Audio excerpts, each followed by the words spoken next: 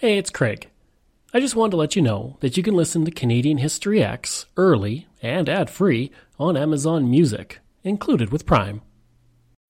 When you need mealtime inspiration, it's worth shopping Kroger, where you'll find over 30,000 mouth-watering choices that excite your inner foodie. And no matter what tasty choice you make, you'll enjoy our everyday low prices, plus extra ways to save, like digital coupons worth over $600 each week. You can also save up to $1 off per gallon at the pump with fuel points. More savings and more inspiring flavors make shopping Kroger worth it every time. Kroger, fresh for everyone. Fuel restrictions apply. Greetings and welcome to another episode of Canadian History X. If you'd like, you can support the podcast for as little as $3 a month. Just go to patreon.com/CanadaEHX. You can also donate to the podcast by going to CanadaEHX.com and clicking donate. Don't forget, I have two other podcasts out there, From John to Justin, which releases every single Friday, and Canada's Great War, which releases every single Sunday. I'd also like to say thank you to Sean Reddington, who gave a donation to the podcast. I really do appreciate it. I do this full time, and every dollar you give helps keep all of it going. If you want to email me, you can at craig@canadaehx.com. You can also find me on Twitter at Craig Baird, CraigBaird, and you can find me on Instagram. Just search for Bairdo37. Today I'm speaking with John Boyko, who recently wrote a book called The Devil's Trick, an excellent book that looks at Canada's involvement in Vietnam.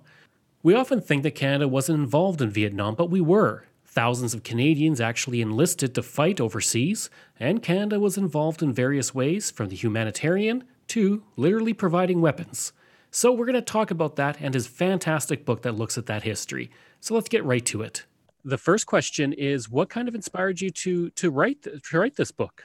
Well, what inspired me really was the book that I had written about the American role the Canadian role in the American Civil War. It was called Blood and Daring. It came out in 2013. And the next book I wrote was about Diefenbaker and Kennedy and Pearson. It was called Cold Fire, and it was about Kennedy's influence on Canada. Mm-hmm. And something that I found when I was in the Kennedy archives in Boston was Kennedy coming to Diefenbaker and asking him to help out more with the Vietnam War. And I thought, well, that's interesting that Canada's involved with the Vietnam War and Kennedy wants it to be more. And then I found that when Pearson was elected prime minister, he went down to Kennedy's family home, and Kennedy asked Pearson, what do you think I should do about Vietnam? And Pearson told him, I should get out. Mm-hmm. And Kennedy said, well, any fool knows that. It's how. And so it was those bits of information about Vietnam that led me to explore, well, I knew about draft dodgers and I knew about a couple of other things, but there seems to be something deeper here that I'm missing. And so that led me to write the book about Canada's role in the Vietnam War. One thing that you do touch on in the book, especially early on, is Canada kind of had like this 1927 New York Yankees diplomats, our golden age of diplomats, the Pearson, all of these wonderful people, and you do touch on some like Sherwood Lett and others. Why do you think Canada, we don't really know a lot about, other than Pearson, these people who had a very large impact on the world through the 1950s especially?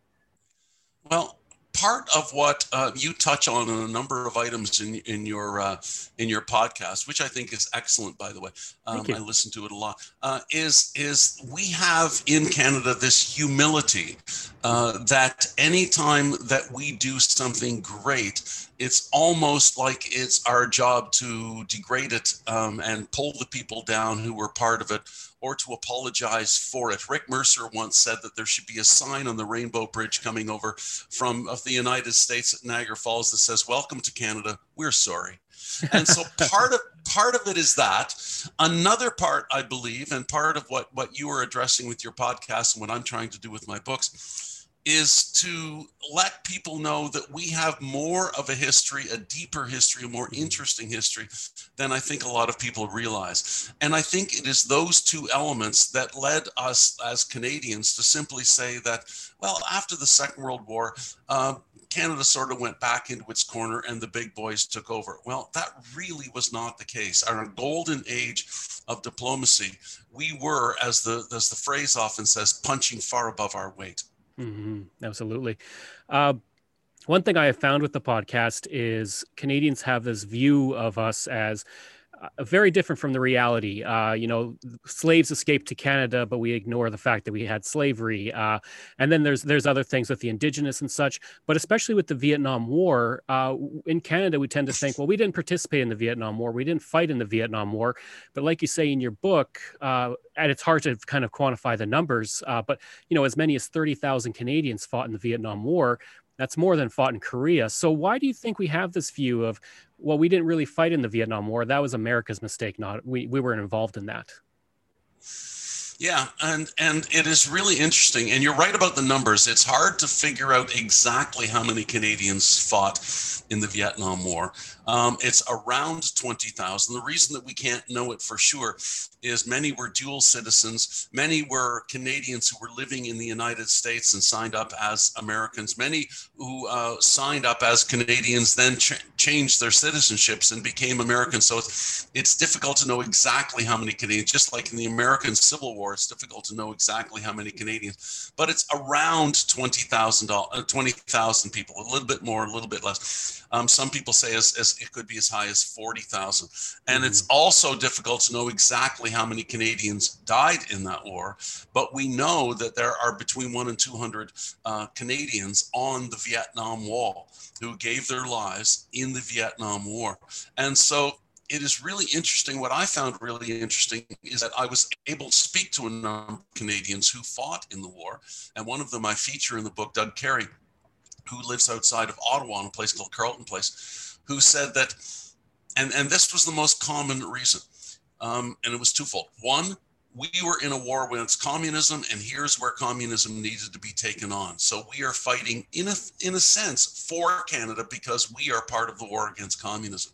The second reason that a number of people, and Doug Carey told me was his primary reason, is that they grew up in the 1950s and 60s when almost every adult that they knew, every adult male they knew, fathers, uncles, teachers, everybody around town, had fought in the Second World War, had fought in the Korean War. And so therefore, joining and fighting was just something that was expected. Canada was not involved in the war. So therefore, the Vietnam War was the only war going on. And they fought in Vietnam for essentially those two reasons. And you kind of touch on it here, but one of the most shocking things in the book was the fact that the Legion wasn't really recognizing the veterans of the Vietnam War. Why do you think there was this resistance to recognizing veterans and those who fought essentially for another country, but they were still Canadians? Why is there this resistance to recognizing them? Well, I think that is exactly it. And the Legion was very clear, and all my research in the archives was very clear in that there was an organization that was formed for bring the Vietnam veterans together because they were suffering just as the American veterans were suffering from their ghastly wounds or the post-traumatic stress and the emotional damage that the war had caused. And so they were trying to come together. They formed a group, and part of that group was saying, should we be recognized by the Canadian government? And the Canadian government said no. And by the Legion said no. And the reason both the Canadian government and the Legion said no is Canada did not declare war in Vietnam. Canada was not at war with Vietnam. Now, we were involved. We were right up to our necks in the war in a number of aspects. But they said we were involved, so therefore the Legion would not recognize them as veterans, and they could not join the Legion as veterans. And they couldn't even lay wreaths at Remembrance Day as Vietnam veterans. Now, that eventually changed, but it took almost 20 years. Mm-hmm. I really like how you structured the book where you kind of started at the top. You started with the diplomats who were there at the very beginning and all the way up to the refugees who were fleeing into Canada. But I really like the story of Claire Culhane. And, why don't we hear more about stuff like that? Those people who were there, maybe not diplomats or soldiers or refugees, but the people who were there just trying to help. People like Claire Kilkane. I don't know why we don't hear those stories more. I believe we do. Part of what I do is I write pieces for the Canadian Encyclopedia, and that's what my books are trying to do too, is to say, here are some Canadians whose stories need to be heard. And Claire Culhane is one of them. She was 48 years old, a hospital administrator in Montreal, when she read a magazine article about a hospital that was being built by Canadians to be run by Canadians in Vietnam. And she signed up, she applied for the job, and she became the hospital administrator in a Vietnamese hospital, as I say, built by and run by Canadians. But she only lasted 6 months of her one-year contract. She became so distraught, not only by what she was seeing, by what she was seeing in the hypocrisy of the fact that so much of the weaponry, so much of the things that were being used to inflict the damage that was putting people into those hospitals, such as napalm and Agent Orange, was being sold to the Americans by Canadian factories. By Canadians were building the weapons that were being used to fill the hospitals that were Canadians were being were building and staffing in Vietnam. It was that hypocrisy that she tried to bring to Canada. And she wrote letters and she did protests. She did a number of pretty outrageous stunts to bring attention to the fact. But what she found out was that while she thought she was going to bring the Canadian government's realization of what was going on here, she was flabbergasted to find that the Canadian government knew. It knew what was going on. And she was told, you want to be on. Jean Marchand, Pierre Trudeau's good friend and cabinet minister, met her at one of her protests on Parliament Hill and said, do you want to be the one to tell 110,000 Canadians that they have to give up their jobs because we will not keep up the arms sales contracts with the United States? So that's what it came down to. It was an immoral war, but we were making money and we were creating jobs. And so the Canadian government and everybody else just held their nose and kept the arms sales going. And that's what Claire Culhane was showing. And I think she did it in a brilliant fashion. Absolutely. I loved when she met Trudeau, like you related in your book. And when she starts asking him the hard questions, that's when his aide comes in and says, oh, we got to get going. We got a meeting or whatever it was. I thought that was just perfect. She didn't care that he was the prime minister. She was going to confront him with what she wanted, what she believed in. And that's really a great thing to see. Thank you. And both of them laughed because they both knew that it had been set up. The aide had told, give me 2 minutes, and they both knew that. And when Trudeau was leaving, he said softly to Claire Culhane, you have to understand the pressure that I'm under. And she said, well, what do you think I've been doing out here with this protest, if not to bring even more pressure? So, but it was interesting that that Canada's involvement with Vietnam involved Diefenbaker and Pearson and Trudeau. It was not one prime minister. It was not one party. It was the Conservatives and the Liberals. They were all in it. And even before that, it was Saint Laurent that sent the first diplomats in 1954. I don't want to say that we ignored it, but why don't we know more about the fact that Canada, not talking about the troops or the diplomats, but that we did participate in other ways with the war, like, manufacturing Agent Orange. Most people will know what Agent Orange is, or, napalm and such, but we don't really talk about the fact that we were manufacturing it. We were providing the United States with it. So we were having a hand in the Vietnam War in that regard. Why don't we focus more on that? Is it something that we kind of want to forget, or is it just something that hasn't really been talked about? Well, Canada, we're a country, but we're also a conversation. And basically, like every country, we are having a conversation about who we are and who we have been and who we wish to be. We have conversations. The Americans tend to yell at each other in their conversations. That is going on right now. But that conversation, it's like conversations like this that hopefully people will listen to as books that I write and that other people write and films. And that conversation is, no matter who brings attention to various aspects, me and this podcast bringing attention to the arms sales that happened in the Vietnam War, it is if Canadians wish to participate in that conversation, to listen to what is being said, and to ask the next question. Right now, we are selling arms to Saudi Arabia that are being used in the war in Yemen. Another immoral war that the UN has condemned, that Amnesty International condemned. And it's in the newspapers, and people talk about it, but not very much. I had an article in the Globe and Mail last week saying what we are doing in Yemen right now is just like what we did in Vietnam, an immoral war. We're making money and creating jobs, and we seem to be okay with that. So it's not just having conversations about Vietnam, which I'm trying to bring up with this book, but what I'm trying to bring up with The Devil's Trick, the book, is to say those conversations still need to happen because the same questions need to be asked. One way that I did find that Canada in your book really kind of stepped up and led by example was through the refugees in the last part of your book, where you're talking about all the refugees and the things they had to go through. I mean, 3 months of just waiting, 3 months on a ship, being attacked by pirates, like just to get to Canada. And then they get to Canada and they're dealing with, in some cases, racism and people who don't want them there.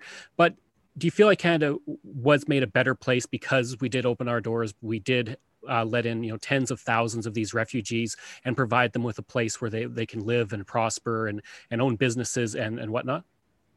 I really do. And what is interesting is that earlier in the book, I talk about the 30,000 or so draft dodgers and deserters that came north, all of the young men and lots of young women with them who didn't want to, Americans who didn't want to participate. And Canada, the Canadians really needed to think about, do we want these Americans here? Because they were blending in with the young people with 1960s with their long hair and weird clothes and weird music I still listen to, by the way. And they were saying, Canadians need to say, do we want these Americans? And the majority did not want them.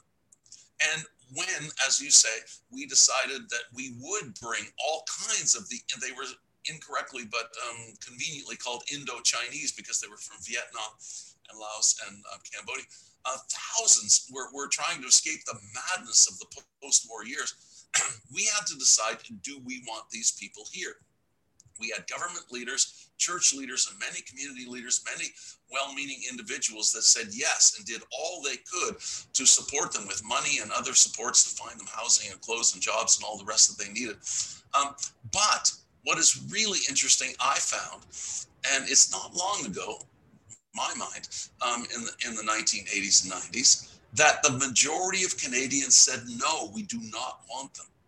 Even though church groups were at the forefront of bringing these Vietnamese Jews to Canada.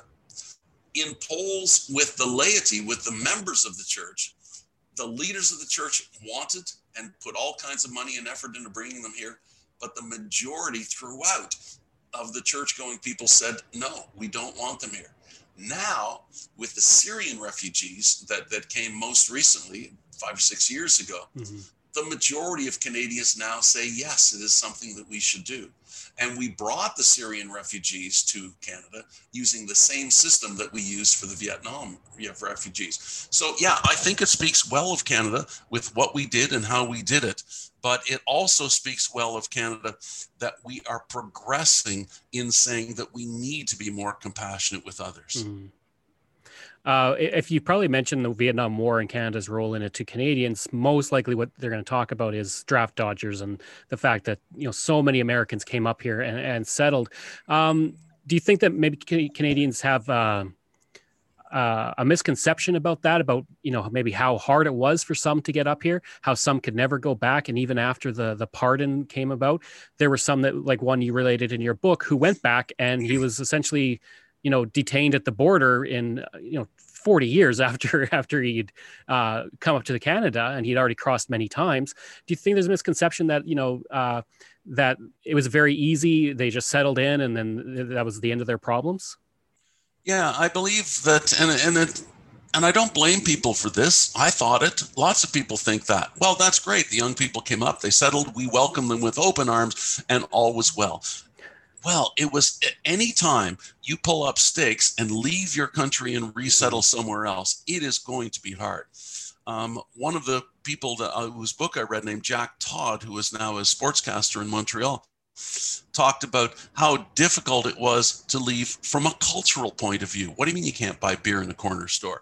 What do you mean you have to celebrate Thanksgiving in October? Those kinds of little things. Yeah. But other things that people were finding, especially the deserters, were they were not wanted here. And they were not allowed housing. They were not allowed for jobs.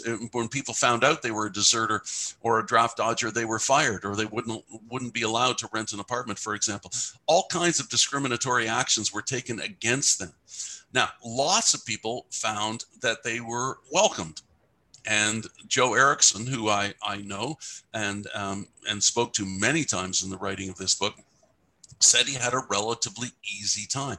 What he didn't realize, and this is what he discovered, and you were referring to, in 2012, he is now in his 60s. When the 1960s sought revenge on him, he tried to get over the border. This is after 9/11, so things had tightened up on the border. Tried to get home to his native Minnesota to attend a high school reunion. And he was pulled over at the border. He was put into a small metallic room, and he was questioned for over an hour. And he had no idea how they knew so much about him in his questioning. When he finally got released and got home, his sister Beth, who I also got to meet and speak with several times, talked about how the FBI harassed their family. They lived in a farm, and harassed their family for years, trying to get Joe to return, trying to get Joe to turn and be a spy on others that were up there in Canada. And I had not realized that the difficulty some people had in Canada was one thing, but the difficulty that people had in the United States, the families that were left behind, was quite another. And the PTSD that the soldiers, the Canadians who went over and fought and returned, was felt, perhaps not as deeply, but it was still felt, and it was diagnosed with validity in a number of the draft dodgers who were suffering from the same survivor guilt as many of the soldiers who returned, because they knew, as Joe and other draft dodgers that I spoke to said, that I came to Canada, but meanwhile, somebody went to Vietnam and suffered or died in my place, and they had to deal with that for the rest of their lives. Mm-hmm. And with the PTSD, when you talk about Doug Carey and how he's golfing, and sometimes he'll kind of catch a glimpse of something in the trees, and it'll bring back, even though it's 40, 45 years ago for him, it'll bring back the thought that there's somebody in those trees. There might be booby traps in those trees. And, we think that, well, time heals all wounds, but in many cases, especially with something like Vietnam, it goes on for the rest of your life, and you have to find a way to work with it.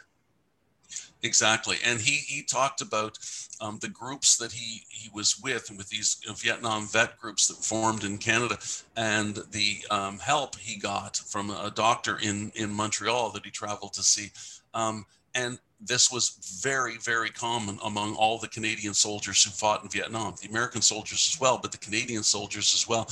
Doug Carey told me one day he was walking in the street, and there was a bus that backfired, and he leapt over a hedge and onto a person's lawn and lied there just shaking with his heart racing and trying to, and he thought I thought I was going to have a heart attack. He said, well, see, that kind of stuff stayed with him forever. And I read account after account of people who came back and their family broke up, their marriages broke up, they had trouble finding or keeping jobs, the suffering that went on after they got back. And the trick was, as we've discussed before, they were getting no help from the Canadian government, no help from the Legion. They had to form support groups among themselves to try to get the supports that they needed to get through this. Mm-hmm.